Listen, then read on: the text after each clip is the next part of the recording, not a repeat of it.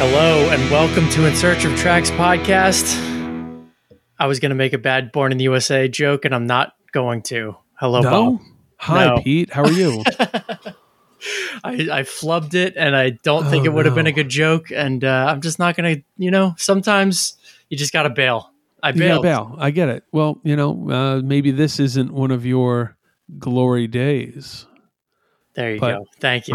I'd gladly saved me. Go dancing in the dark with you tonight. So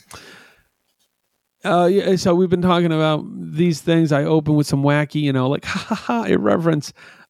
Pete, how much would you need to be paid to be the Born in the USA cover model? It's an ad campaign for, let's say, Los Angeles Apparel, hip T-shirt. Like the new American Apparel thing. Oh, but wow. Like, we're going to do this Born in the USA national ad campaign. We think you should be the stand-in for Bruce. How much do you need to do it? Oh, I mean, you make it sound like a chore. I would do that for free. That sounds fun. Okay. You have to be in... The only kind of caveat is you're not wearing blue jeans. You're wearing a white T-shirt and white... like tighty whities that are kind of like raggedy, like ratchety as hell. How much? Does that double your price, triple it from just like thinking, man, I'm going to be like I'll do this for like nothing. Yeah. I mean, at this point, if I'm presented with opportunities like that, they sound fun. I'll do it. Just give me, there's like a little bit of staining. Like it's not the kind of thing you'd show. And my face is like full on. Yeah. like it's you looking back over your shoulder, and it's like, oh my god, like is you standing in front of an American flag? And it's like made in the USA, Los Angeles Apparel, the T-shirt only, and like then you're wearing raggedy ass underpants. Like, I mean, American Apparel, they ran out of money, I think. So they did. Maybe they don't have that much, but I'll do it. $10K ideally, but if they press me, I'll do it for $5. I love it. All right. Today, Pete, we do the caveat. This podcast it came from New Jersey because we both come from New Jersey. And the USA. And we were both born in the USA. At least I know I was. I'm not sure about Pete's status. We'll have to check his birth records. That said, we did an episode on Bruce Springsteen's Born in the USA. We did. It was I mean, this was a fun one just because we started a podcast about music from New Jersey. The question immediately was, what Bruce record are you doing and when are you doing it? That's right.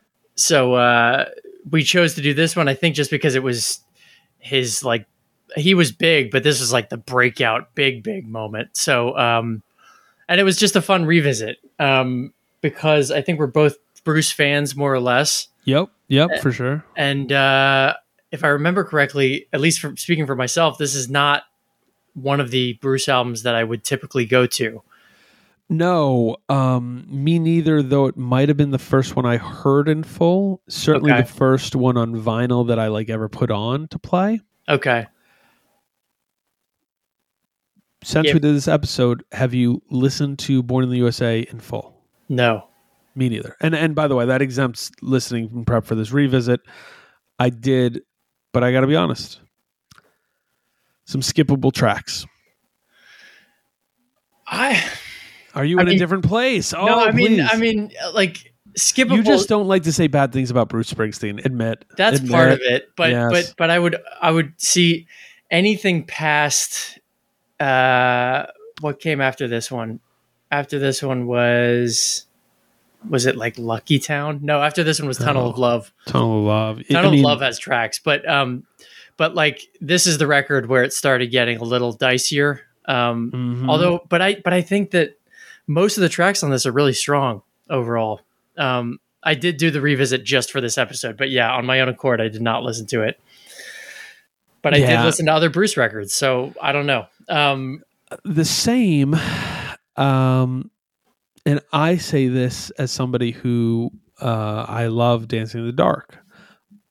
I think Glory Days is a nifty, fucking fake bad dancing song, glory days, and you fucking clap your fingers and snap your fingers and clap your hands, like look like an asshole. This is a cooler record than it is good. It's not a bad record. It is a more notable record for a lot of reasons. Is this Bruce Springsteen at his commercial peak? Yes. Like, yes. Like, I would say definitively yes. Yeah, I think it's definitively yes, but it's one of those things where like he hits that peak. No, you know what? This is Bruce Springsteen hitting his commercial peak globally. He continues to have a pretty strong following, but we also are in the greater Northeast. Like, I believe we did an episode either prior or soon on the band Bad Religion, who I noted has radio airplay in Southern California. Mm-hmm. You do not hear Bruce Springsteen on the radio in Southern California. You do not hear Billy Joel on the radio in Southern California. You might hear Born to Run once in a while, but it's like a blue moon event. By the way, I am talking about the radio and airplay, but I lived there for a time when people still listened to the radio. Right. And it was like almost odd because Bruce Springsteen was regular rotation. I think Born in the USA was his national and global peak commercially. No question. Man, the thing about that though is like, you can tell that he went so big. He knew it's either like, I'm going to go as big as possible or I'm just not. And he chose to do the former, and it really worked out for him. And I think that's kind of cool. I mean, like, this record sounds dated. Some of the tracks aren't as great as the others, but there are hits on this record, and he's still playing the hits on this record, right? Like, I don't know. I mean, no question. If you're going to see Bruce Springsteen, he's playing like half this record probably. Yeah, and unless there's a reason he's not playing it, like, oh, I'm doing a special whatever kind of show, you're hearing it at the very least a quarter of this record, if not half. So yeah, that's. I mean, he plays 4-hour sets. Maybe he just does the album now, but who knows? Yeah, I don't know.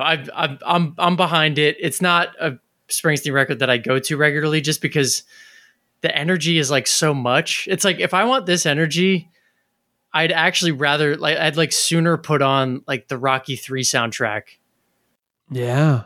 If that makes sense. It kind of does. It strangely I say does, that like, man. Wow. Not even as a joke, but like, just if I want that like 80s big energy, like I'm almost going for like something. No, you know what? You're going the Rocky III. You're going for a soundtrack. You're going for, like, is it Ferris Bueller's Day Off, Back to the Future soundtrack? You're going for something that's just like bombastically pop and in your face and like neon, even if it isn't neon. It sounds neon, Yeah. Let's go ahead and rank this record. Let's get it done. Holistic quality. Pete, for some reason, I couldn't give this less than a 15. Cool. I like that. I don't know why. I was fighting myself about it. I'm like, I don't even like, I might not like the majority of this record, but like the part I like if somebody's like, Bob, is Born in the USA a good record? I'm like, yeah, it's a good record. What are we talking about here? You know what I mean? Just on like that basic level. Yeah. Yeah. That shouldn't even be a question. I'm going to give it a 16. Okay. Highs. It's a 9 out of 10 for me. Oh, interesting. See, I'm going to give it an 8. You don't like Dancing in the Dark though. I don't. Right. So there we go. That's why I like it more. Not an all-time Bruce song for me at all. So like my all-time Bruce songs might not even be on this record at all. So other than Dancing in the Dark, which tonally is a really weird one for him. Yeah, I think I agree with that. Lows. Doesn't get too low for me, but some of the songs are not my favorites. So I'm going to give it a 4. Okay. It's a 4 for me. I think there's a pretty consistent meh to half the record. Okay. Competency and peer review. I'm comparing it to other I mean, this is a record you can compare to Bruce's other records himself. Yeah. And you can compare it to the other big 80s rock records. To me, it's a 6 out of 10. Okay.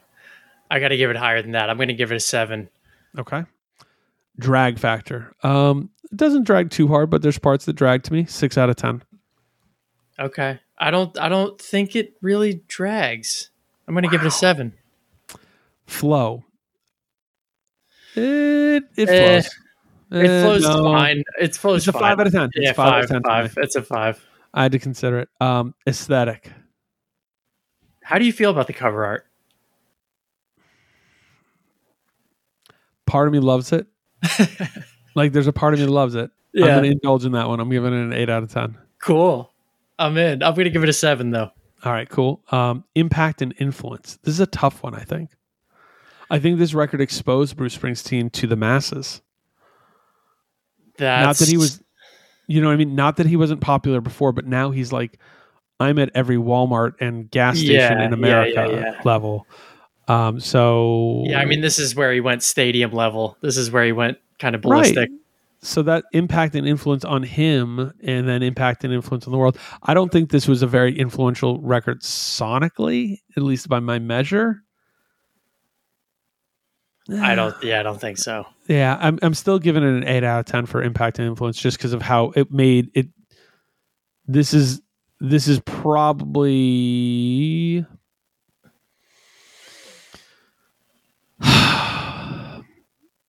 Damn, I was about to say it's probably in the top 10 most important records of the 80s. I don't think that's true. It's probably closer to the top 10 most popular records of the 80s, and it's probably still not true. But I think it's in the top 20 of either of those conversations and the place in between. Because I think the importance of it is kind of weird and it's hard, but it's like you kind of can't tell the story of pop music in the 80s without talking about this record at least a little bit. Yeah. I think that's true. So maybe that's how we do it. Top 10 most important pop records of the 80s. I think this hits in there. I mean, I also think that this, like, the impact kind of worked both ways in interesting ways where, like, I don't know that people that were impacted by this musically went on to do great things.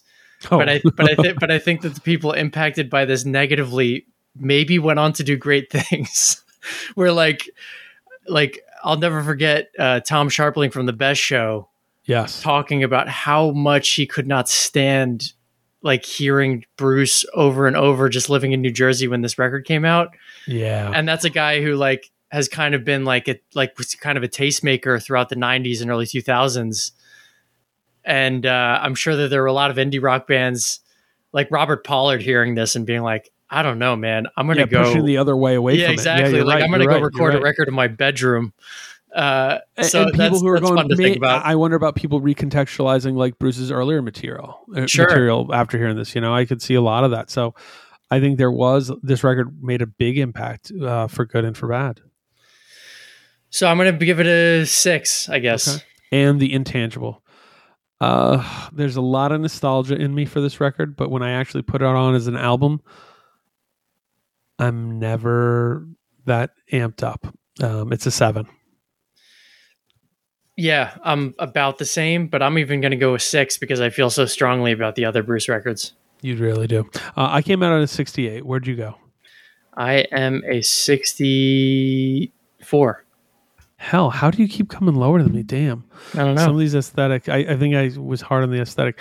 All right. You're a serious Dancing in the Dark fan, man.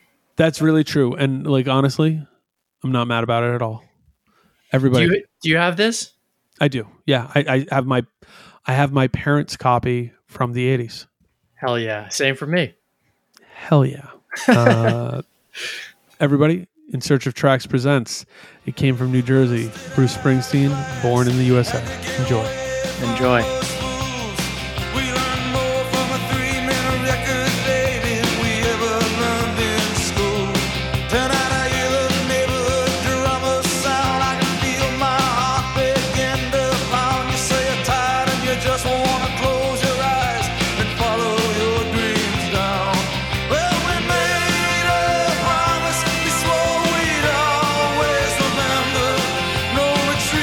Baby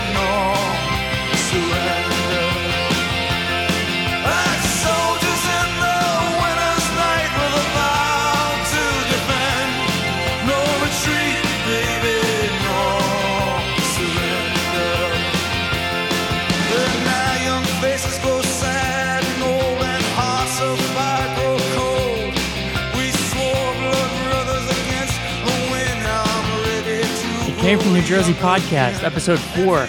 Today we're talking about Bruce Springsteen, Born in the USA. This is a big record. I'm your host, Pete. And I'm your host, Bob. How's it going, Pete? It's going pretty good.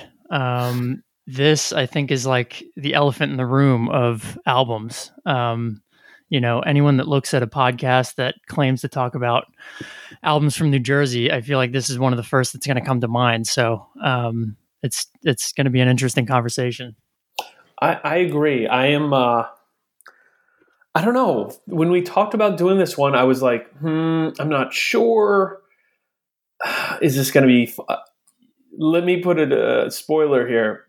It was really fun to listen to this record and think about it in terms of doing it for this podcast. So I'm very glad we did it. Absolutely feels like the 300-ton elephant that if you're talking about records from New Jersey, you can't ignore this one. Yeah, definitely. Where does this, I guess, just to kind of start off the conversation, how big of a Springsteen fan are you in general? And then, where does this album kind of lie in your, within your interest of Springsteen? Okay, so let's see. To answer the first part, I am a Bruce Springsteen fan. And I guess it's more than casual. Like, I really do, like, I love Born to Run. I really like Nebraska. I've grown to have, like, a real appreciation for it. Greetings from Asbury Park, I enjoy. Darkness on the Edge of Town, I enjoy, but it's like those ones I don't listen to. When I go to stuff, Born to Run's the record I pull. Nebraska is the one that I'm like, man, you know what?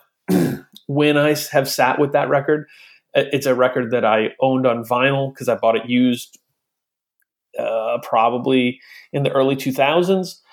But when I was living on my own in New Brunswick, I owned it. But I also bought it on CD used at Amoeba when I lived in LA. And I used to listen to it a lot driving around. So, like when I do sit with it, I'm like, damn, this record. Whew. But Born in the USA is the one that was my first experience with Bruce Springsteen because my parents owned it and on vinyl. And so I would listen to it. And when I was, 6 years old, Born in the USA, the song was the song I really liked. I know this record really well, but I had completely forgotten that I knew this record very well. So this was almost like I know this weird deep cut song. Oh yeah, I know this one too. All right. How about you? That's cool. So I'm definitely a Springsteen fan. I really, really like the first 6 records. I like this record too. So I guess I like the first 7. Pretty much start to finish. And I even go as deep as I think Lucky Town has some tracks. I think. So you don't ride for Ghost of Tom Joad? Not really, but honestly, like I've gone deep with Springsteen. Like I've definitely listened to every album. I think they all have tracks, really, but it's just a matter of the kind of consistency of the albums. I feel like over time they get longer and less interesting for me. Yeah. Kind of starting with everything after Born in the USA. Mm-hmm. Actually, I don't know. Tunnel of Love is pretty good start to finish, but that's not what we're talking about. Anyway. Not today. That's episode number 53. Right. Exactly. Tunnel of Love. Big fan of Springsteen. But this album is just never the one I go to. I like a lot of the songs on it. We'll talk deeper about it, but I was kind of raised listening to Greetings from Asbury Park and E Street Shuffle. Those were my dad's favorites. Yep. Because he was born in Jersey. I think he saw, Steel Mill, which was Bruce Springsteen's band before he kind of went solo and, called himself Bruce Springsteen like that. So he saw Steel Mill a few times. He saw Springsteen early on. So I think he had like this deep affinity for that really early kind of bar rock stuff. Yeah. And when it got like big enough, he was less interested. So I didn't hear that stuff all that much until a little bit later. And honestly, I'm not going to lie. In middle school, high school, growing up in New Jersey, everybody loved Springsteen to the point that I just didn't want to like him because of that. Right. So I really didn't go down the Springsteen rabbit hole until I was really in college. I think I listened to Born in the USA again. I think I listened to Nebraska again. I was like, these are actually really great records. And then I, from there just took the deep dive. So that's such a great point. The kind of like rejection, acceptance of Bruce Springsteen that I think many New Jerseyans feel. Because I think I've alluded to the story, and this was a long time ago. I think I must have been, maybe I was 22, 23, 24, and a friend who was younger, who was maybe 18 or 19, kind of in a very funny way says to me, hey, I'm not sure I really like Bruce Springsteen.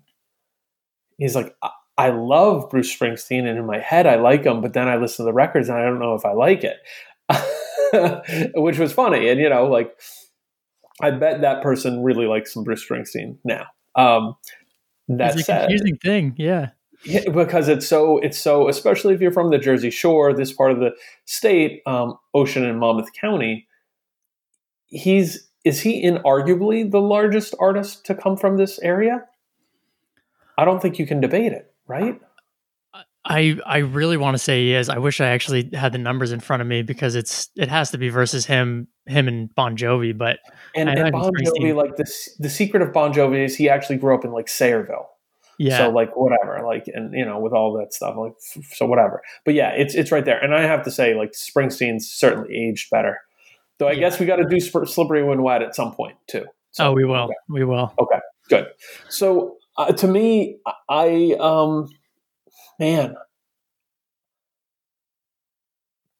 think this record is fascinating because it's got a lot going on, but at the same point, it feels, and you've got a little bit more tenure to this too, so I want you to kind of inform me. This feels like a breaking point in his career, and when I was thinking about it myself, not a breaking point like he was popular. This record probably took him to another level of popularity in national spotlight. But he was on that trajectory anyways. But sonically, there's a few changes that go along, and this is his biggest sounding record to date. Would you agree with that? Yeah, this is like full on stadium rock vibe. Right. I don't know that he ever went back to that sound, really. No, I mean, I think, what's the record after this? You mentioned it. Tunnel of Love. Tunnel of Love. There's some stuff that touches on that, but this record just sounds, it booms. It's a big record, yeah. And especially coming on the heels of Nebraska, which is his most lo-fi, like kind of raw stuff. It really feels rough and raw. And when you do some research on it, you realize like, it is. It's demos basically that were released that he was like, this is an album, let's go. Yeah. So yeah, my first impression. What was your first impression of this record on the re-listens for this episode? It feels. I mean, maybe I'm kind of showing my cards too early, but it's so big that it's kind of exhausting for me. Like there are definitely tonal shifts, Yes. like I'm on Fire or Downbound Train. Yep. Those songs, definitely a little bit more melancholy, a little bit more downbeat. But they're all still like really, really big songs. Mm-hmm. So the energy is there. I just, the reason that I never go to this album is because the Springsteen that I like the most, I think, is like Darkness on the Edge of Town era.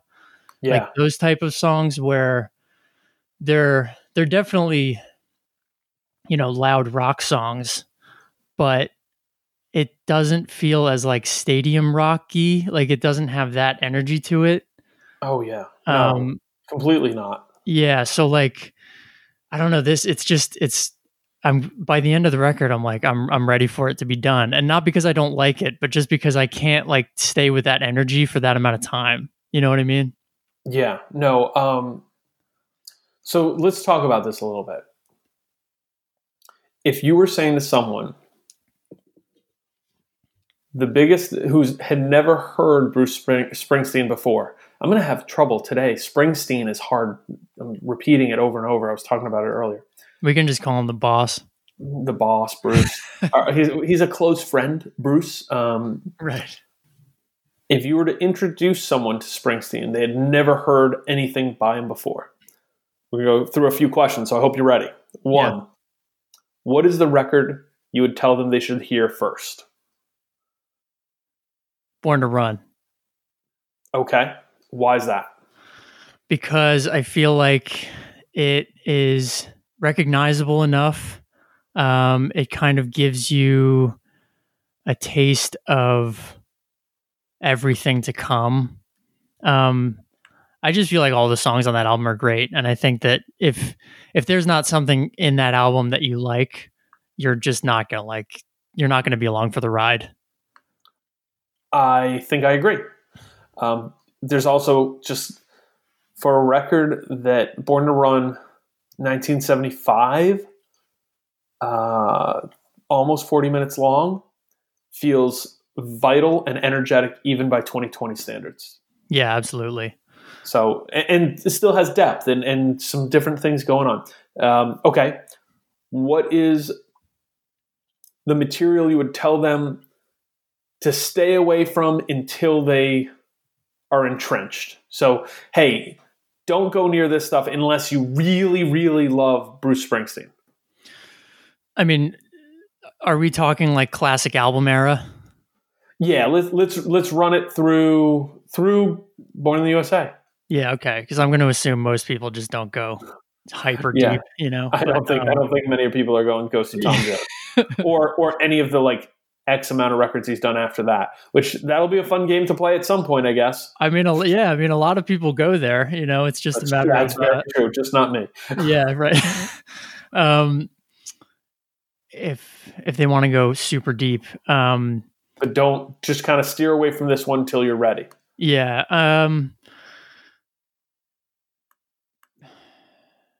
I am thinking either E Street Shuffle or Nebraska. Okay. And both for really different reasons. I think that E Street Shuffle sounds like a different band. I mean, a lot of the players, it was a different band for the most part. But it's just a totally different sound. I think he really like kind of got where he wanted to be with Born to Run. So I don't know. It's just it feels more like a local bar band than it does, you know, like the big music that you're used to hearing from Springsteen. And then Nebraska's for the opposite reason, where just like you said, it was essentially demos that he turned into an album. Which both of those albums are great. I just think that, you know, it's a different thing than people are typically used to with Springsteen. Yeah. And so I think I'm with you. That begs the question now, where is Born in the USA in this conversation? I mean, I have to think this was obviously an entry point for a lot of people. Oh yeah. You know, especially because it comes out 9 years after Born to Run. So it is certainly exposing to a new generation of people, you know, while also I'm going to stay away from saying it's evolving with the audience or the audience is evolving with it. But, you know, hey, 1975 and 1984 were very different times in the world, in the country, and musically. So, right. Yeah, I mean, he was definitely already big, you know. I mean, this was just like it was a massive jump for someone who was already massive. Like he went from playing the PNC Bank Arts Center to Giant Stadium, you know. So I don't know, you know. People obviously got into him through this album, but I don't know like really where Springsteen fans lie on this. I think, you know, there's a lot of love for it. It's a classic album. It sold 30 million copies. But I know that Springsteen himself doesn't really ride for it all that hard. I think he said that it's it's not like an album that he goes back to personally. Yeah, I think that's so interesting too, because clearly commercially it put him into a different space. Yeah. And I mean, I would say that he knows these songs because he has to play them. like how many of these songs in a 20 whatever Bruce Springsteen set does he have to play? I'm going to look this up. Like, I mean, he has to go through the majority of the album.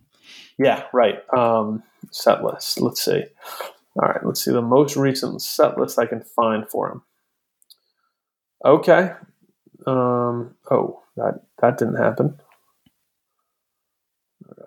All right. Bruce Springsteen at Rock for the Rainforest. Hold on, can I guess? Well, this is only... Well, he only played a couple songs here at the Beacon Theater. It was some little set, but you should guess. Yeah, I want to get for one of the big sets. There's only 2 songs. I'll tell you these. He did Glory Days on this record and Dancing in the Dark. So, there you go. And then let's see. I want to get a full set. Okay, Stone Pony. Yeah, find one of like his 4-hour long sets. Okay, so we have a set list here from MetLife Stadium, 2016. Let's see how many songs. Yeah, why don't you guess how many he plays? I'm going to go conservative and say he did 5. He did 6. And this is an interesting set.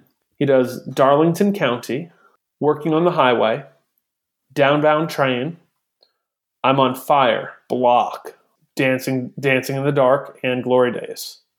No Okay. Born in the USA. I would have guessed some of those and would not have guessed others.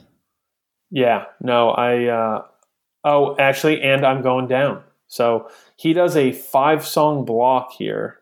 I'm Going Down, Darlington County, Working on the Highway, Downbound Train, I'm on Fire. Yeah. Which that would not be what I'd guess. So, okay, let's talk about this. Based on the record cover, like everything about this is kind of on the nose till you peel it apart. When you see the cover to this record, is there any question that this is a stadium arena level record? No.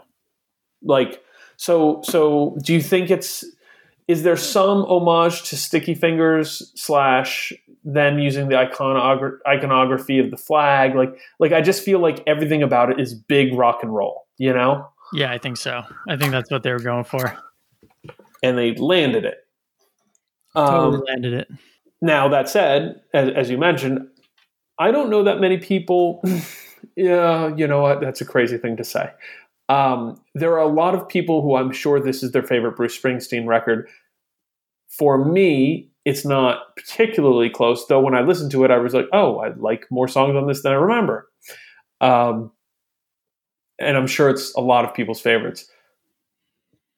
Is there any negative or preconceived feelings that you had going into this before actually listening to it? I mean, you know, it's one of those albums that it's hard to pick apart how I felt, how I may have felt, I guess, if this was like the first time listening to it. Right. You know, there are definitely songs on this album, and as a Bruce Springsteen, like as a big fan, I am okay saying this. Like, I could never hear Born in the USA or Dancing in the Dark again in my entire life, and I'd be totally fine with it, you know? Mm-hmm. So there are certain songs on this that, like, you know, if I was playing the CD, I'd hit the skip button, you know? But yeah, that was kind of it. I was mostly just looking forward to the songs that I hadn't revisited in a while. Kind of knowing that I wasn't going to be super psyched to hear the same songs that I am kind of bored with at this point. Oh, I'm excited to rip that up open because there's some interesting part there. Because I part of me agrees. I went into this going, man, this record. My only memory of it was that, man, this is a long record. That was my only preconceived kind of like, all right, let's do this. The first time I jumped in and for the behind the scenes production, we actually recorded this a week later than we had planned to, because I kind of said to Pete, I was like, So I'm about to go do this road trip, and I think if I have this record to listen to while I'm driving, kind of through the middle of Nowheresville, Pennsylvania, it might enhance my deeper listening, and it did. I have to report back, it did. So, but I really want to give it some time and air to really think about and listen to these songs and listen to the record as a whole. Though, to be honest, there were some elements of that left me kind of like a little bit emptier than I thought I would feel. But yeah, let's dive in. Is Born in the USA a good song? I think it's definitely a good song. I just don't want to hear it anymore. But yeah, I mean, it's obviously, it's like a great, I think it's a great song. I mean, you can pick it apart on a lot of different levels. I think it's probably, and I'm definitely not the first person to say this, but it's definitely one of the most misunderstood songs of all time. Yeah, I agree. Explain that for somebody who might not know. It's out there and you can hear more, but we'll open the door for you. So, I mean, the long and the short of it, I think, is, if you read the lyrics, it's about a Vietnam veteran. They get back from war. They had just experienced all these terrible things. And, they're essentially just not being treated the way that they had expected to be treated as a U.S. veteran. So there's this really distinct difference, I think, in the verses versus the choruses. The chorus sounds like this roaring, patriotic anthem, but then you read the verses and it's really not about that at all. It's kind of like the narrator is explaining, they're kind of how they're feeling downtrodden and how they're feeling let down. And then, the choruses are essentially, the narrator saying like, I was born in the USA. This is not how it's supposed to be. Like, what the fuck, Yeah. Yeah. I think that there's a lot of things out there you can read about. If this is news to you, I'm surprised, but also there's lots of people who are being exposed to things. So thank you for joining us. The immediacy of this is that, one, it was misinterpreted at the time. You had the president of the United States at that point, Ronald Reagan, saying like, "Oh, this great American song," and it's sort of like, I don't know if most politicians would say this is like this inspiring song. It's a pretty heavy-handed critique of how Vietnam vets were treated and the response to them when they returned to the country. And I mean, to me, it's a wonderful American message. I think it's great, and I think that that's like the kind of stuff that we should be highlighting. However, it's a critique of the country. It is a critique more so than a praise. But it is also, and Springsteen went back and forth and talked about this. He's like, let me be clear. I love the United States. I love America, but this is not some patriot song, like blind patriotism. So that push and pull is so fascinating to me with music that gets misinterpreted. And when you read the lyrics to that song, and I encourage people to, you can see what it's about. I think in my research for this, I read that Springsteen had read the book Born on the 4th of July, which also was made into a popular movie.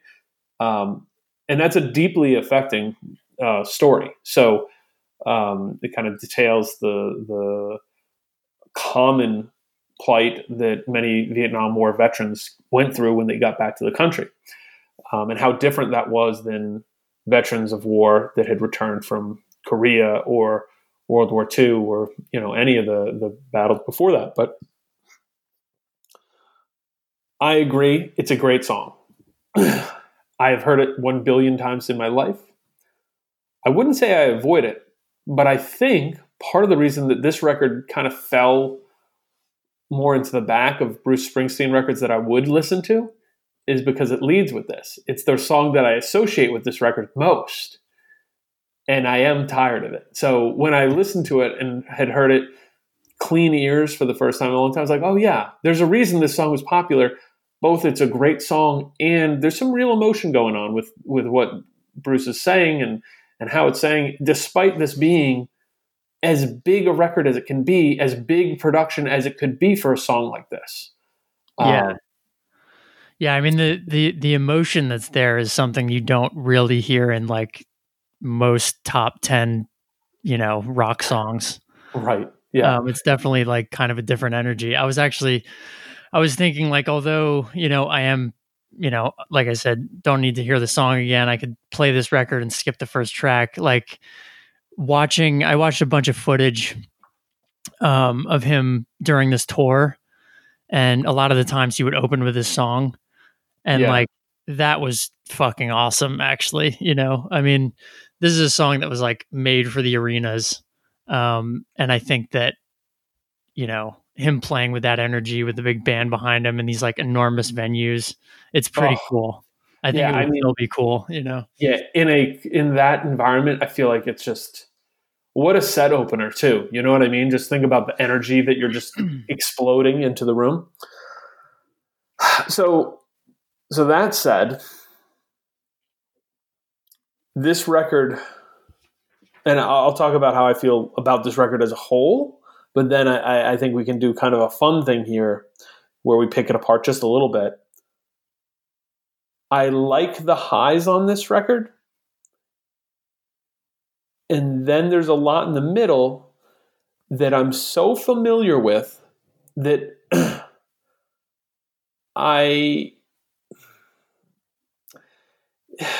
how can I put this? It's like a blanket that's been at your grandmother's house. And you're really not sure. It's been in the guest room. And the guest room sort of has that musty, dusty smell because she cleans it, but not that often. And no one's ever in there. And you just don't know when the last time that blanket hit the washing machine. But it's nice and it's warm. And if you don't think about it too much, it's pretty comfortable.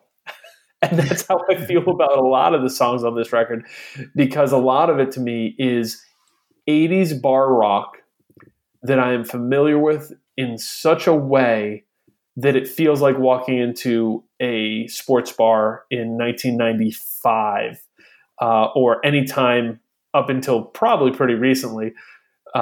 Any kind of a restaurant that had primarily wood paneling around, was probably loud and boisterous. Like, this is the soundtrack for that bar. Yeah, that sounds right. So how about you on a whole? Like, and it's to say, and there's a couple points where I'm like, meh, I can get rid of this song and we'll talk about it. But as a whole, I enjoy the record. The highs I really like. And the median range of this record, I probably wouldn't revisit very often. Yeah, I mean, all in all, I think it's actually a great record. I'm just, I think I'm downplaying how much I actually do like it. It's just, for a guy who's done so many great albums, like, it's just not at the top of my list. That's all. But I think, if I saw him live tomorrow, I would like to hear probably like the downer tracks. Like, I'd be more interested in hearing Downbound Train and I'm on Fire than a lot of the others. So Downbound Train is my sleeper hit on this record. Okay. I just think that song is great. And it's one I'm like, oh, yeah, this song deserves more attention and love. Because it's kind of hit. I mean, it wasn't one of the singles. And I think it might be my second favorite song on the whole record. And not being one of the singles, that's like 3 tracks. Correct. There's 12 songs in this record and 7 singles. Yeah. So let's go through this, because this is actually kind of a fascinating piece. Let's go through the singles and when they were released, and we can talk about each song like that. Is that cool? Cool. All right. The first single, released May 3rd, 1984, is Dancing in the Dark. And you brought this one up already, so please expand on your feelings on this song and everything about it, because I'm fascinated. I mean, all right, so I love it. I can hear the pulling feelings for you on this song.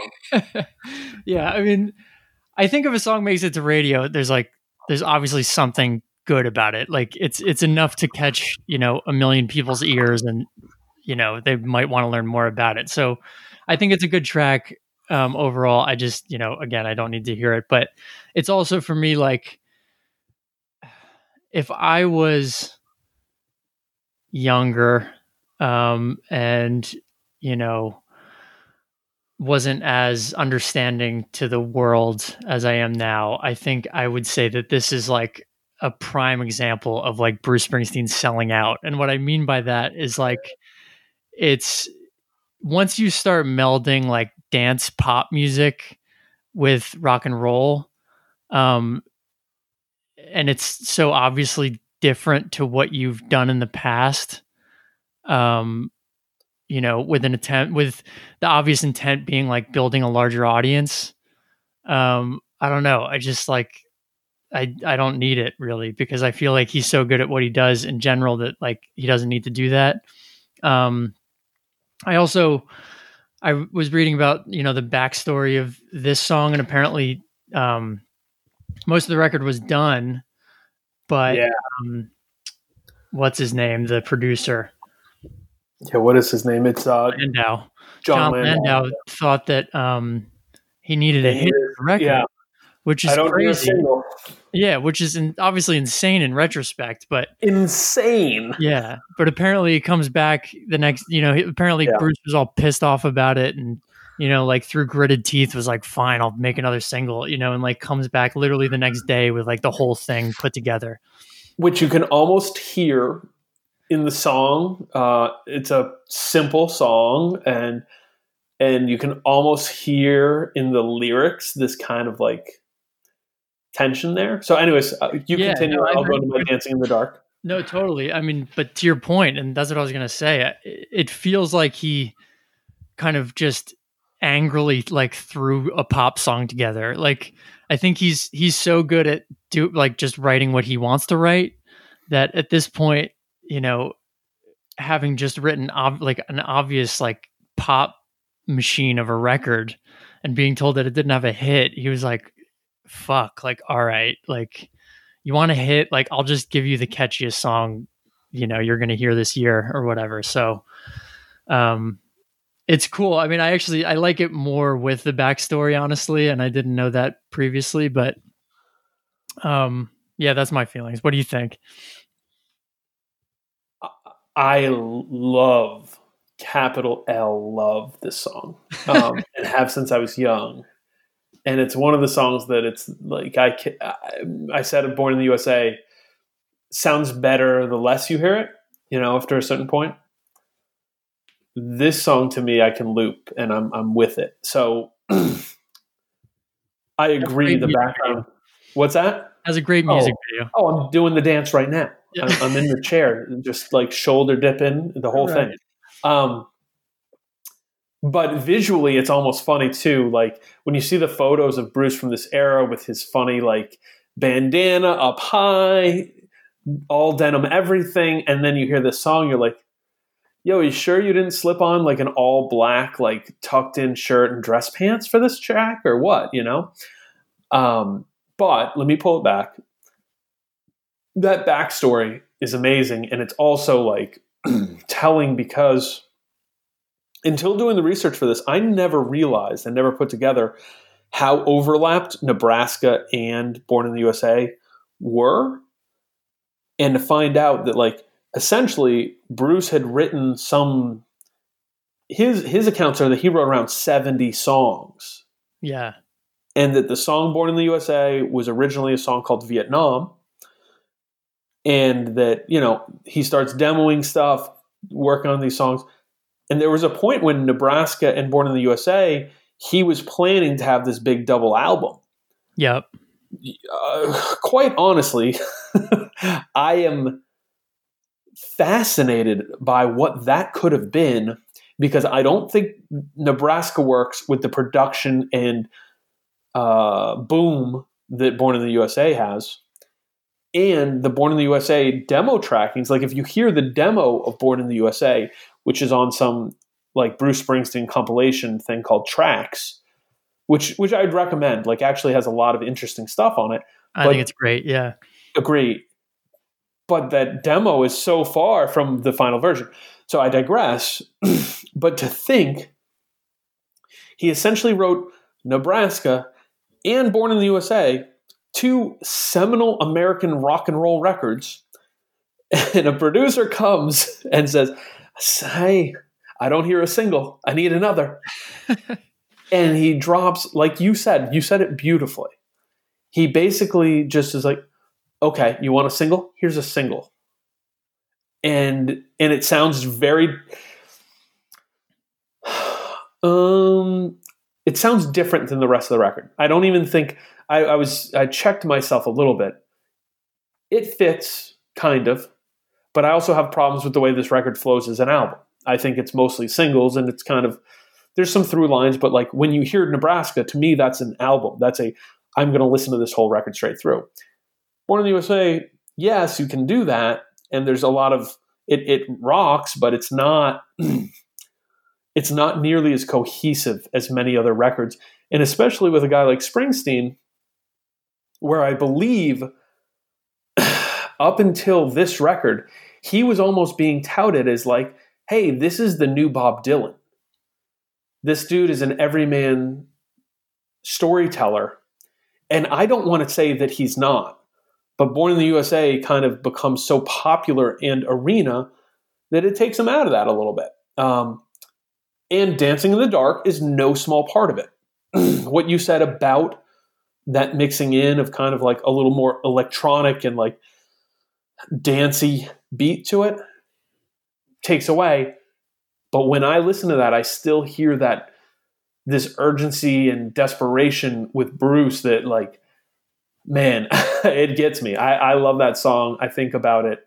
I think the lyrical content, if he had phoned it in on the lyrics, it could be a throwaway track. However, he really delivers. So that's my plea and my case for Dancing in the Dark being the best song on this record. Best song on the record. Wow. I know. I went big on that one. Yeah. Which I agree. Like, it doesn't, like, do you think flow wise, does it fit on the record? No, but I'm generally with you with the idea that it just kind of generally doesn't flow as an album. And at this point, I mean, it is a collection of greatest hits, really. Right. So like this is the record more so than anything up to this point in Springsteen's career, to my ear, to my familiarity, that is like, oh, I'm going to write songs for radio. And like, I don't even mean that in a negative way. I just mean like, these are all songs that were like, yeah, there were seven of 12 of these songs were released for singles because the record was that big and they all did well. Yeah. I mean, it definitely feels super confident, like Born in the USA, or I'm sorry, Born to Run, is like a guy trying to figure out where he's going. And this record, like, he's firmly there. Like, he found exactly what he's trying to do in his voice, 100%. I think that confidence is what marries to, and I mean, I think I'd say this on a good amount of Bruce's material, is that his confidence soars while you can still hear urgency. Yeah. And that is what really separates him from a lot of the other great, rock artists of his time. I love Tom Petty. Tom Petty's best moments are these quiet, kind of yearning and pulling at the heartstring moments, but he never quite hits the same notes as Bruce when Bruce is really going, and I think there's almost still a confidence there with Petty as well, but Bruce is kind of a different thing. So yeah, I think that's a great note. Okay, so that's the first single that's released. It was the last song written for both of these records, so that's kind of amazing. The next single was "Cover Me." Okay song, doesn't do anything crazy for me. Yeah, this one for me it's kind of just a filler. Agree. The third track, "Born in the USA," released October 30th, 1984. Big song. I mean, we kind of covered it, but we kind of covered it. Really misunderstood. There's it stands next to the Leonard Skinner song where they're denouncing, is it the governor of or the mayor or governor of Birmingham, and that they didn't understand the lyrics. And so that became like this theme song, but it was kind of like, okay, well, there you go. And I don't know, it's a great song. I think when people understand the real meaning of it, it takes such a different meaning than just when it's played at football games, Right. I mean, I also think that we should say, I was born in 1984, so I wasn't around when this album came out, but from what I've heard from, friends of mine who are a little older and were around at this time, like, mega albums like this back then had a different effect than mega albums now. I think that like now there's a lot of different genres.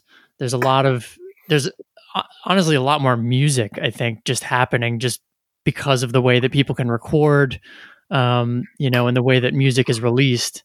And the way that people can hear music. Yeah, right. Yeah, exactly. So at this time, apparently, I'm sure throughout the United States and the world, but definitely in New Jersey, Bruce Springsteen, it was like, you could not be a Bruce Springsteen fan, like you had to be a Springsteen fan. He was the biggest, musician in town. He was from New Jersey. There was such pride, this was like the biggest record in the world. Apparently it was like, very overwhelming if you were like kind of lukewarm to him or didn't like him, God forbid. Yes. I have to imagine that, like, I don't know. I just think it's important to think about that too in the context of the time. Like, records like this were unavoidable. It was fucking everywhere, I mean, if this was a podcast about the 1980s, I think we'd have to talk about this record, because I was born in 1981. So I don't remember 1984 when this came out, but I do remember 1986 and 87 and 88 and from there on. And I remember being a small kid and knowing the song Born in the USA. And I remember the impact this record had on a national level, because I didn't live in New Jersey, but it was a big deal. This was such a big deal. And it, I mean, we could really go deep into the ideas of American exceptionalism right now, which feels both relevant and like a topic that this podcast isn't totally designed for. But this was a time when the United States was really high on itself, and there was a lot of financial success. The country was growing. We were theoretically touting ourselves as the number one superpower in the world. This is still in the Cold War, spade a spade. This is still a time where we were kind of in a tense space with the Soviet Union being the other of the superpowers. And this kind of music, this kind of the Born in the USA chorus resonated so hard when it was like, we're number one in education, we're number one in science, we're number one in our military, we're number one in this, we're number one in space travel and blah blah blah blah blah technology. I think this record, through no intent of Bruce, played a role and rode alongside and became part of the soundtrack of that time frame. And it was really interesting how it was on a national level, because I want to also point out, when did you first move out of New Jersey and where did you move to? I moved out in 2003 and I moved to San Francisco. When did you move in 2003, by the way? This might be too personal, but we'll just... When? Yeah. I think it was think it was in August. Well, Yeah, because I was traveling that summer, and then I moved right before school started. Well, there you go. I moved in August of 2003 to Southern California, which is funny. Nice. I did find myself with reason to still listen to the radio at that time. And, it's funny. I worked a weird job down there, and sometimes you'd listen to the radio. I'd still listen to the radio in my car, which sounds like I was driving a Flintstones car at that point. But no, I remember there was a conscious moment in my head where I'm like, oh, wow, I never hear Bruce Springsteen on the radio or Billy Joel. And those two it came to me to kind of realize like, oh no, those are innately like New York, New Jersey, Northeast artists at that point. It just didn't hit radio, be it classic rock, alt, or, contemporary, as they might say, in all the parts of the country. However, in the mid 80s, Bruce Springsteen was everywhere. Yeah. So, all right. I'm kind of like talking myself into Born in the USA even more. I'm on Fire is the 4th single released. I love this track. I think it's great. Is it your favorite song on the record? Not my favorite song on the record, but I'm excited about that. This is a good song. Really good song. Yeah. In my top 10 to 15 Bruce Springsteen singles, I'd say. Yeah. I think it's up there for me too. I honestly remember hearing this when I was kind of defiantly anti-Bruce, in my more revolutionary years. Yes. When I wasn't allowing myself to like Bruce Springsteen, but I remember always kind of having an affinity for this song. Yeah. This is just a good song. Maybe the most interesting tempo play on the record. It's maybe one of the only songs where I'm like, okay, I could see putting this and Dancing in the Dark on the same record, and figuring out some songs to put in between to make them work. Or I think this could have fit on Nebraska. Oh, yeah. Actually, great point. I'm wondering if there's demo versions of I'm on Fire that I'm not familiar with. Probably. Yeah. I imagine there were like more kind of dressed down versions of this. Because that's a song you dress down easily, and you keep all the elements that make it kind of a special track. All right, number 5, and it's like it speaks to a couple things. One of which is the way that music industry and major music stuff had a formula in which they play, and if you go through popular records, you can find it. Dancing in the Dark, big single. The second song, Cover Me, but let's follow that with Born in the USA, huge track. I'm on Fire, good song, but different. We don't want it to compete with Born in the USA for radio time, so it's going to be a different feel. Then they drop Glory Days.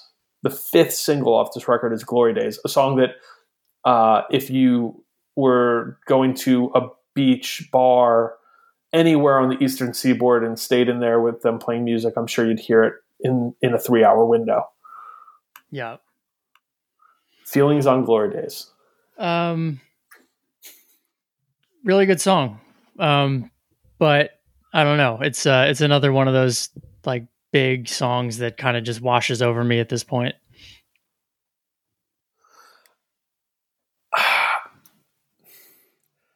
That feeling that you've kind of expressed through some of your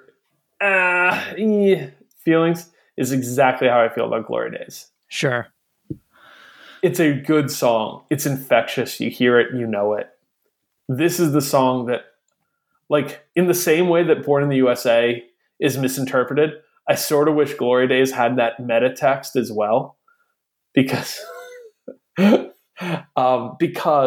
being that we both live relatively close to the towns that we grew up in at this point in our lives, this song reminds me of every person who grew up in a small town and stayed in that small town. Yeah. And kind of is like genuflecting back on like, man, do you remember that time? We were out of high school for a couple years, but we were at the football game at the high school. And, and it's like, oh God, there's a painful element to it that is both funny, but the song is good. And it's like, this is the soundtrack to every person's like, hey man, remember that time? Let's drink a Budweiser and talk about the good days. And it's like, fuck. Yeah. Nobody needs this midlife crisis. But it's another one of those tracks. I think like it's like Born in the USA, the song, where I feel like it's just misunderstood. Like that's my hope. I hope it's misunderstood. I don't know if it is. That's what I'm saying. Like I don't think that he's trying to glorify like this sort of attitude or like whoever the narrator of this song is at all. I think it's like, the opposite. But yes, I think that's right. Yes, it is. But it's one of those songs that like, the people who could have written this song, like the actual lyrics and like that sort of attitude and mentality, like those are the people that probably love it, which is fine. I just feel like I feel like he may, like, I don't know. No, we were both right, because let me give you the wiki history here. The song is a serio-comic, which is a word that I've never seen before in my life, but I like it. Yeah, the song is a serio-comic tale of a man who now ruefully looks back on his so-called glory days and those of the people he knew during high school. The lyrics to the first verse are autobiographical, being a recount of an encounter Springsteen had with his former Little League baseball teammate Joe DePew in the summer of 1973, which, sounds about right. Yeah, right. So, yeah. So this is a song that is good. If I never heard it again in my life, I'd be just fine. It fits in the mold of a few of the other songs on this that are big room produced bar rock songs of the 1980s. Yeah, definitely. Like there's like the difference is like it's almost like he turns in some of the R&B bluesy swagger of his early material that also can get thrown into some bar rock categories and with good reason, for a touch of honky tonk, like swinging kind of songs that just don't do it for me that well. Yeah, I'm with you. It's just real quick. It's Please. Funny. The deeper we go into the songs, I don't feel like either of us like a lot of these songs. I feel like we just feel so, for whatever reason, we're so beholden to them. We don't want to like say that we don't like it. No, and so we're going through the singles. We'll go through the tracks and just go. We'll be really hard. All right, we'll speed it up for that process. The next two singles, and we'll just close it out here on the singles. I'm Going Down, and then My Hometown. I'm Going Down is fine, but it feels like filler to me. I'm Going Down. Yeah. Agreed. And then My Hometown. For me, I feel like he's done this song better. Yes. I know what I want it to be. I want it to be like, I don't know. I can't think of a good example, but it's similar to songs he did in the past. It's a good closer track. I just feel like it doesn't hit the way that Bruce, kind of going for this sort of sentiment tends to hit or has hit in the past. Yeah. I tend to agree with that. It's the closing track on this record, and I think it's just okay. It doesn't pack punch, and it kind of, again, falls to me like this is the song after Dancing in the Dark, which is odd because Dancing in the Dark is the second to last song on this record, and you go like, really? That's weird. Okay, but I guess there's nowhere to put it in this record to have it flow. So, and I don't think they were particularly cared about the flow of this record. So we are going to be really strict here. Keep it, ditch it, just on a... Oh, no, we'll do I like it, I don't like it. No other commentary. Okay. And we'll go back and forth with who says it first. Born in the USA. I like it. I like it. Cover Me. Don't like it. Don't like it. Darlington County. I like it. Yeah, I'm going to give it an I like it, even though it might be closer to it's okay, but I like it. Yeah, agreed. I'm definitely in the middle there. Working on the Highway. Don't like it. Don't like it. The song that when it's playing, I'm like, all right, how much more do we got on this one? Let's go. Yeah. This is the one track that I like actively dislike. Right. Yeah. Like I was like, if he was playing, this is when I'm going to get popcorn. Yeah, absolutely. Downbound Train. Like it. Like it a lot. Sleeper hit, as I mentioned. Good tonal shift from the record, the three songs before it for sure. Really, the first four. I think this song gets slept on, and it's not a song I've ever really heard people talk about, but I like it a lot. Well, yeah, I was psyched that when you read the set list, this was one of the tracks because I would love to hear him play this. Agree. And I think he could do the album version, try to stay faithful to that, or do a stripped down version. And I bet the stripped down version of the song would sound great. Yep. I'm on Fire. Like it. Like it. No Surrender. Like it. One of my top 3 tracks on the record. Oh, wow. Yeah, Like It. Not in my top 3, but it stays on the record for me.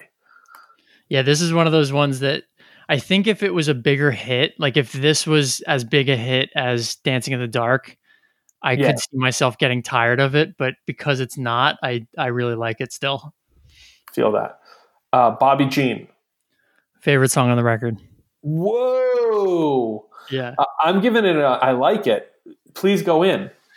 Not much to go in on. It reminds me of like Born to Run era. I think it's done really well. It's just like a catchy song. It's I don't know. I love this track.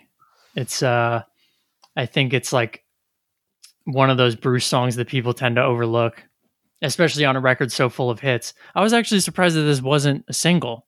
Wild, right? No, because it's a song I think people would be familiar with it, but maybe it's just that memorable. You know what I mean? I think they would too. Yeah, I mean it's definitely memorable. When I was reading through the singles, like My Hometown, I don't know, you could trade that in for No Surrender or Bobby Jean. Oh yeah, yeah. I think that that section of the record, Downbound Train, I'm on Fire, No Surrender, Bobby Jean, that's the strongest section of this record to me. Yeah, same. Like okay, so then I'm going down. Dislike it. Yeah, don't like it. Glory Days. I'm gonna say I don't like it. I'm gonna say I don't like it either. Even though, like, yeah, no, I just put it in the wedding test. Is that you're at a good wedding, and this song gets played. You're dancing with your significant other. This song, you're dancing, and then this is the next song on. Do you keep dancing? And my answer was no. Yeah, and I mean, I think I'm out. Yeah, I'm with you. For me though, like this is a song like I could sing on karaoke, and I think it'd be a lot of fun. Oh yeah, the songs that I dislike the most on this album, great karaoke songs. That's true. All right, so Dancing in the Dark. Dislike it, but great karaoke song. Love it, and great karaoke song. And I would absolutely stay on the dance floor to dance to the song. Really slowly and kind of, getting my Courtney Cox on. Yeah. And to close it out, My Hometown. I'm going to say like it, but yeah. I'm saying I don't like it. I'm getting rid of it.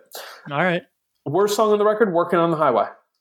Yeah, hands down. Hands down. Get rid of it, Bruce. We don't want it. Don't like it at all. I feel like that song, honestly, I don't want to go too hard, but I will. Like, it's if somebody had never heard Bruce Springsteen but kind of thought he was a joke and then heard that song, like it's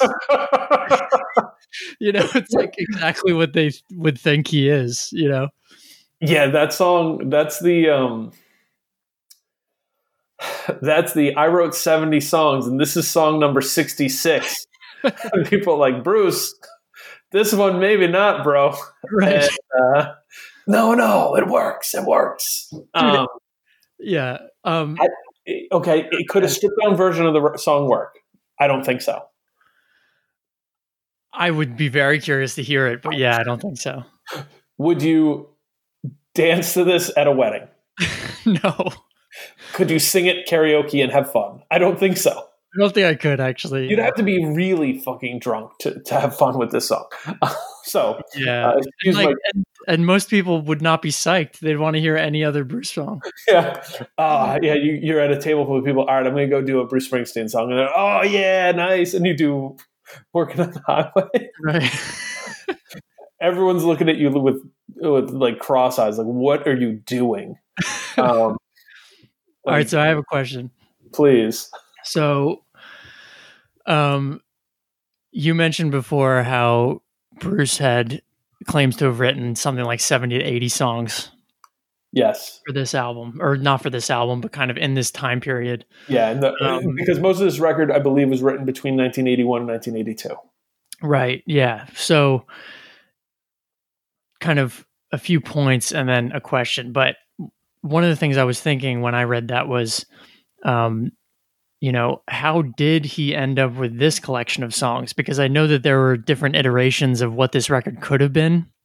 Yes. Yes. I wonder, I know that he's a really serious dude. I know he puts a lot of thought into all of this, but it is funny that with like that many songs that you would end up with a Working on the Highway on this album, right? So that was just one of my thoughts. But the other thing and the question is, like you said, one of the kind of iterations of the record that he was thinking of was basically a Nebraska Born in the USA double album, where I don't know if it would have been split up that way, but I think it would have been, basically that collection of songs over 2 LPs. Yeah. If that had been the case, where does that leave Bruce Springsteen, and his career at that point? Like, where does that record go and what does that look like? What do you think? Great question. Okay. 1, there's no Dancing in the Dark. Okay. Would you agree with that? Yeah, agreed. I mean, I don't think Dancing in the Dark was in Bruce's plans in a vision way until he was forced to write another single. For sure. Yeah. So let's say that's off the table. 2, I believe the song Born in the USA is a stripped down version that's much more like Nebraska. Okay. Because I think production wise, and this is all just hypothetical, we're in what if land right now. If he were to do a double album that is Nebraska and Born in the USA, those are 2 records that couldn't be further apart when it comes to production and the sonic nature of them. So let's walk down both roads.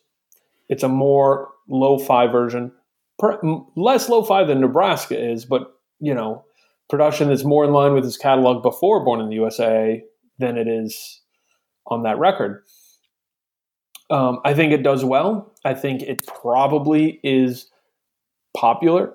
I think that certain tracks have less footing and momentum in top 40 radio, but that it would be well received and he would be lauded critically for it. People would really like it. People would be really going to bat for it on that level. And it might be more celebrated years later as Nebraska became. Nebraska is the record that I think a lot of people like. Nebraska is the cool Bruce Springsteen record. Like, that record is just cool. Yeah, it's the record for people who don't actually like Bruce Springsteen. Right. And it's fine. It's cool. But like, it is him doing something that is not totally him.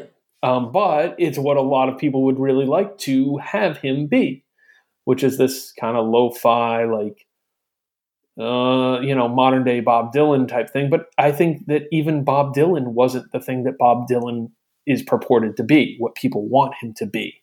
Right. So that said, if it is a double album and its production is more in line with his material up to that point, it does well. Perhaps some of the lack of cohesion that we talk about on Born in the USA goes away and he finds some kind of formula where it all plays together, because I think that does matter to the dude. And if he had full creative control, it would. And there'd probably still be songs like Glory Days that would be pretty big. I'm curious to see how swinging, like toe tapping they would be. But I have a feeling they'd do well. Now to walk it back and go down the big room production way, I think Born in the USA would be still right in front. I think there would be a much larger story behind it. I think that when you think about the narrative and some of the storytelling that he's doing on Nebraska, all of a sudden this record almost becomes a concept record. And there gets to be a lot more of that element. And the big songs are big, and we probably largely remember it for the hits. But man, my biggest concern, and then I want to turn it over to you and hear what you think of any of these scenarios and what you would think of it. That'd be a long record, man. Yeah. Lots of songs. Both Nebraska and Born in the USA are long enough. If he was doing a double album, is it clicking in at 80 minutes? Is it clicking in at 70 minutes? It's a long listen. Yep. All right, so what do you think? So the long listen, I'm with you, but he did it before with The River and people rode for it, So I think that he had kind of built an audience that was ready for something like that and kind of would have gone along for the ride. But I don't see it being as successful because just by virtue of the fact that you have to be along for that ride, you're not going to have as many people, 100%. I think that it's not just that it's, and you said it was a long album before, but what is it, like 40 minutes? It's not super. Born in the USA is 46 minutes. Oh, it is. That's pretty long. It's longer than I thought. Well, and that's part of it to me is you go, okay, yes, The River is 83 minutes. Oof. Yeah. Darkness is 42. Born to Run is 39. So, you go through his catalog. I have a feeling that he was looking at writing a 40-minute record. And then he kind of got told, hey, we need another single. And you throw on the 4 minutes of Dancing in the Dark, and all of a sudden you're at 46 minutes. And then Bob got his favorite song. Yeah. Oh, yeah. A song I love. Yeah. Yeah, I mean, but that being said, I think it's the whole package of Born in the USA. I mean, the cover art, the photography on it, like everything, I think made it into the record that it was. It wasn't just the hits; it was kind of the whole deal. Yes. I think so. I think what I'm saying is, in terms of reception, I don't see him kind of leveling up the way that he did with this record. If it had been a double album, I see him kind of staying at the same level, maintaining, a huge fan base. The record would have done great, I'm sure. I think you're totally right that it would have been probably more kind of respected over time. I think it's like a record that people would have revisited because there would have been just so much depth there. But I don't know. I think that at this point in his career, like right before this came out, the sense that I get is that he had already kind of, made his mark, and he would have been remembered regardless had he stopped playing music right then, I agree. But I think that this record propelled him into superstardom. And we now think of him as this thing that we wouldn't have thought of him as had he done this kind of arduous double album at the time. I think it changes the whole narrative of Bruce Springsteen, honestly, if he had made that move. I completely agree. I think, do you ever get the sense with Bruce Springsteen that there's people who look at him and think that he somehow sold out by releasing a record like Born in the USA? Yeah, for sure. And I don't think that happens, even if the record's called Born in the USA, has the same art, has the same hits, but also is this arduous double album that has more of a narrative to it. Yep. But I also think that would intrinsically, I think it... I'm very curious if the record was more dense, had that double album feel. One, if the hits would have hit the way they do. Two, if people would have been receptive in such a way that they were. I'm just not sure, because I'm also not sure that if he recorded it as a double album that the song Born in the USA comes out the way it does. Well, exactly. I mean, like, does Born in the USA come out the way it does? Is it like, are the singles like Born in the USA followed by Johnny 99? Right. What does that look like? Yeah, because I mean, sure. Like, I mean, Cover Me being a single, like, come on. Yeah, I think there's a world. This changes his trajectory and overall profile. Like, I think that most people would still tell you this isn't the best Bruce Springsteen record. I think there's plenty of people who would. And if you go by the big songs, yep, this has got a few of them. All right, let's do the 2020 way of the charts and see what are the most played Bruce Springsteen songs on Spotify. Let's see this. I was just there. The most played songs. Okay, here, don't look. Guess. His most popular songs. I really want to guess Born to Run is first. Okay, what's second in your guessing game? Oh, God, I got to think through all these songs. He has so many hits. He has so many hits. Dancing in the Dark. Okay, yep. And give me one more. Round out your top three. I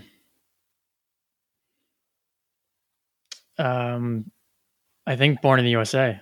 Okay, well, so you got the top three right. However, Dancing in the Dark, number one, 252 million plays on Spotify. Yeah. Number two, Born in the USA, 195 million plays. Now, Born to Run's the third track here, but it doesn't have as many plays, so I guess I should say I'm on Fire has 171 million plays. Wow. Born to Run has 162 million. And number five, Streets of Philadelphia, 1994 hit single with 126 million. So, three of the top five Born in the USA tracks. Pretty safe to say that record is a lot of people's favorites, and it stays that way today. That said, it's neither of our favorite. What is your favorite record of his? I think I might have asked that earlier, but I think it's Darkness. I mean, it changes, over time, but I think Darkness is my favorite. Yeah. No, it's. Do you think if you lived in Oklahoma, you would like Bruce Springsteen as much as you do? Probably not, because I think the fact that he's from New Jersey is one of those things that made me interested. Yeah. In revisiting, I had already, like I said, I kind of wrote him off and then kind of decided to do the deep dive later on. Right. I don't know if I would have ever done that if he hadn't been from New Jersey, I feel that. Well, so what I've never done a John Mellencamp deep dive, Oh man. That's when we do the It Came From New Jersey road trip. Right. This is for future seasons when we start thinning out or just need to do a winter vacation. We do exactly. Road trip. It'll be we go do another state or town or something like that. Is this record more interesting than it is good, or better than it is interesting? More interesting, definitely. Yeah. Like I said, I would rather listen to a lot of Bruce albums over this. But I really like talking about it. And I think it's a really interesting time in his career. I think that, like we were talking about with the, kind of potential revisionist histories, there's a lot going on at this point. And it's interesting that, he ended up with this record compared to the number of different other records he could have ended up with. Yeah, because I think you said it exactly right. This time of his career, the way this record sounds, like we really could spend some time with that and talk about it more. But But I think you get the feeling this is a big record, and it sounds like that. It's like saying, "Hey, I've been known for being rock and roll and writing these songs, and I have some hits, but I'm going to write a gigantic rock record." And I'll say this, for all the negative connotation that could go along with that, and some of the things that we've said, we don't like this song, don't like that song, at no point with this, well, very rarely, and if you ask me on a whole, I would say this is not a corny record. Yeah, I don't think it's corny. I mean, some of it, I think, it sounds really of the time. I mean, it's very 80s. Oh yeah. Which that's part of it. I pulled back from saying I don't think there's any parts on this where I'm like, this is dated or this is corny or it doesn't feel. There's a couple moments, but as a whole, I think this is a record that stands up, and that I think if you are interested in music, you should listen to this record at some point. This is a cool record to listen to, and it was. Like I mentioned in the comment about if we were doing a podcast about the 1980s, I think this would be an important record to talk about, actually. Oh, for sure. I mean, I think it's, if you're a non-Bruce fan too, and you kind of write this hymn off in general, but then like particularly this record, I mean, there's definitely more depth here than you would think. Absolutely. You got anything else on it? One quick question. Let's do it. I read one criticism of Born in the USA that it was basically irresponsible, that he had kind of not been more forthcoming about his politics in these songs. Like, they're written, you can listen to Born in the USA and it just sounds like a rah-rah America patriotic song. And I think some people, some critiques that I've read of it are that, he wrote it in a way where it could be intentionally misunderstood. And I think it has been misunderstood, when we talked about that. But, and apparently there were lyrics that he wrote actually, prior to this, the version that ended up on the album, that were a lot more kind of straightforward about, this person's experience and, kind of critiquing the Vietnam War and this and that. Right. Do you see it as irresponsible? Do you see it as him trying to make it more pop friendly? Like, what do you think? Because for me, like, I think that he, got his point across in the way that he wanted to get it across. And I don't know that,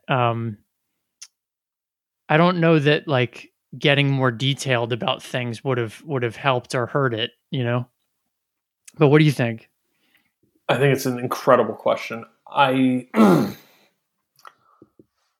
No, it was not irresponsible. The lyrics, when you read the verses to Born in the USA, if you don't read them and see or hear that there's critique happening, you're not looking very hard, and you must have a very different view than the majority, and especially speaking to the time, because this was a major issue. I don't know if it's totally felt and understood. It's something I remember being young, and it was a very frequent conversation. The movie Born on the 4th of July, it was a book. The book is a much darker read than the movie, and the movie is grim. It's a movie starring Tom Cruise. If you've never seen it, anyone out there, you should do what you can to see it. Not only do I think it's a well done, it's not a happy movie. For a movie called Born on the 4th of July, it's really dark, but it's, to me, a very honest look at the way a lot of people came home from a very ugly time in our history. And, there's going to be parallels to that right now.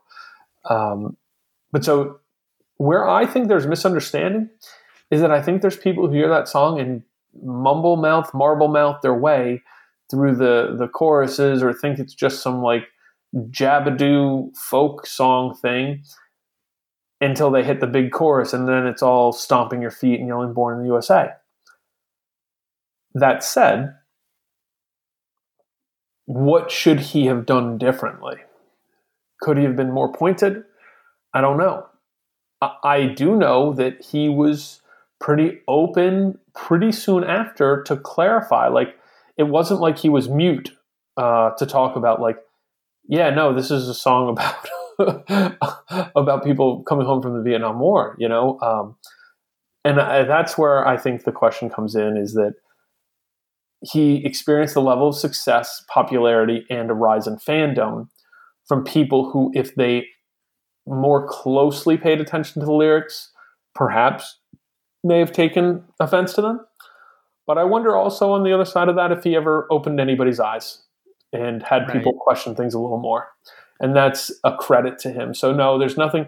I would not say it's irresponsible. I would say that it's fascinating. It's really an interesting question. It's something I think people should ask of themselves, is artists' responsibility to art or to the world around them. And I think there is some, but when it comes to this, creation and creativity, that there should be no chains to how far someone can go, especially when it's this kind of a thing. He's not preaching hate here. He's talking about something that was a very real and vital movement. If anyone is hearing this and is curious about it, look up the numbers on Vietnam War veterans. The numbers that ended up homeless is staggering. The number that ended up with criminal records, staggering. The number that ended up with very serious mental health, drug abuse, and suicide rates, it's just outrageous. So do a little research on that. I am someone who does love America, and I guess the broadest definitions of those words, but that's because I understand and want to see those ugly parts. You know, I think it's important to know that that's not the stuff we celebrate. If you love America the way you're supposed to, if you celebrate the Vietnam War, you're doing this the wrong way. And Bruce was doing it the right way. Yeah, no, I'm with you. I mean, I just, critiques like that, you know, I think, how heavy-handed do you want people to be? You know, I mean, I think that if, you know, the cover of the album is Bruce throwing black paint on a, you know, American flag or something, it's like, A, that's not what he was saying, and that's not what he was trying to communicate, you know? But Yep. B, like, he was communicating these things in his own way, which they're really nuanced, you know? And I think to look at a song like Born in the USA and to say like, you know, it's anti-America, or, you know, it's it's not patriotic, or this or that, that's wrong. But then to say that it's like this super patriotic rah rah America song, that's wrong too. You know, like, Yep. I saw a band once in New York. They were called Rocket from the Crypt. It's a San Diego band. Great band. And I'll never forget, you know, the singer is kind of, he's always making jokes. It's like kind of a show. And the audience that night had been particularly kind of boozed up, and everybody was, you know, being loud and obnoxious and yelling songs and, you know, just making a whole scene. And throughout the whole set, every time they broke for a song, he'd just be like, you know, you can't choose your audience. You know, you do your best. You can't choose your audience, you know? Right. Yeah. It's one of those things that I think about a lot, because like, you know, are there people who like Bruce Springsteen that completely disagree with his politics? Like, absolutely 100%. Yes, probably a lot of them, you know, but, Yep. and that's fine. You know, I think that people can get a lot of out of music if they're not reading the lyrics and they're not really paying attention to what's, you know, being communicated. But for a lot of other people, they're, you know, kind of going along for the ride and reading the lyrics. And, you know, maybe this, like you said, you know, maybe somebody read the lyrics of this song and found out that, you know, the whole thing had been influenced by Born on the 4th of July, and read the book and, you know, got more involved, however that, you know, whatever that might mean. Yeah. Even just awareness can be more involved, you know? For sure. Yeah. So, Yeah, I don't think it's a fair criticism at all. But I understand it because, you know, there are definitely bands that have been way more heavy-handed about, you know, politics. I think about like Rage Against the Machine, for example. Absolutely. And But I don't think it's not what needs to happen, and I clearly it's not what Bruce wanted to do. So yeah, that's how I feel. Well, and it's it's inspiring.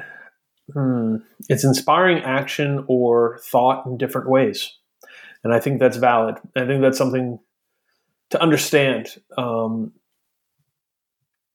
it's a good place to leave off this episode. Cool.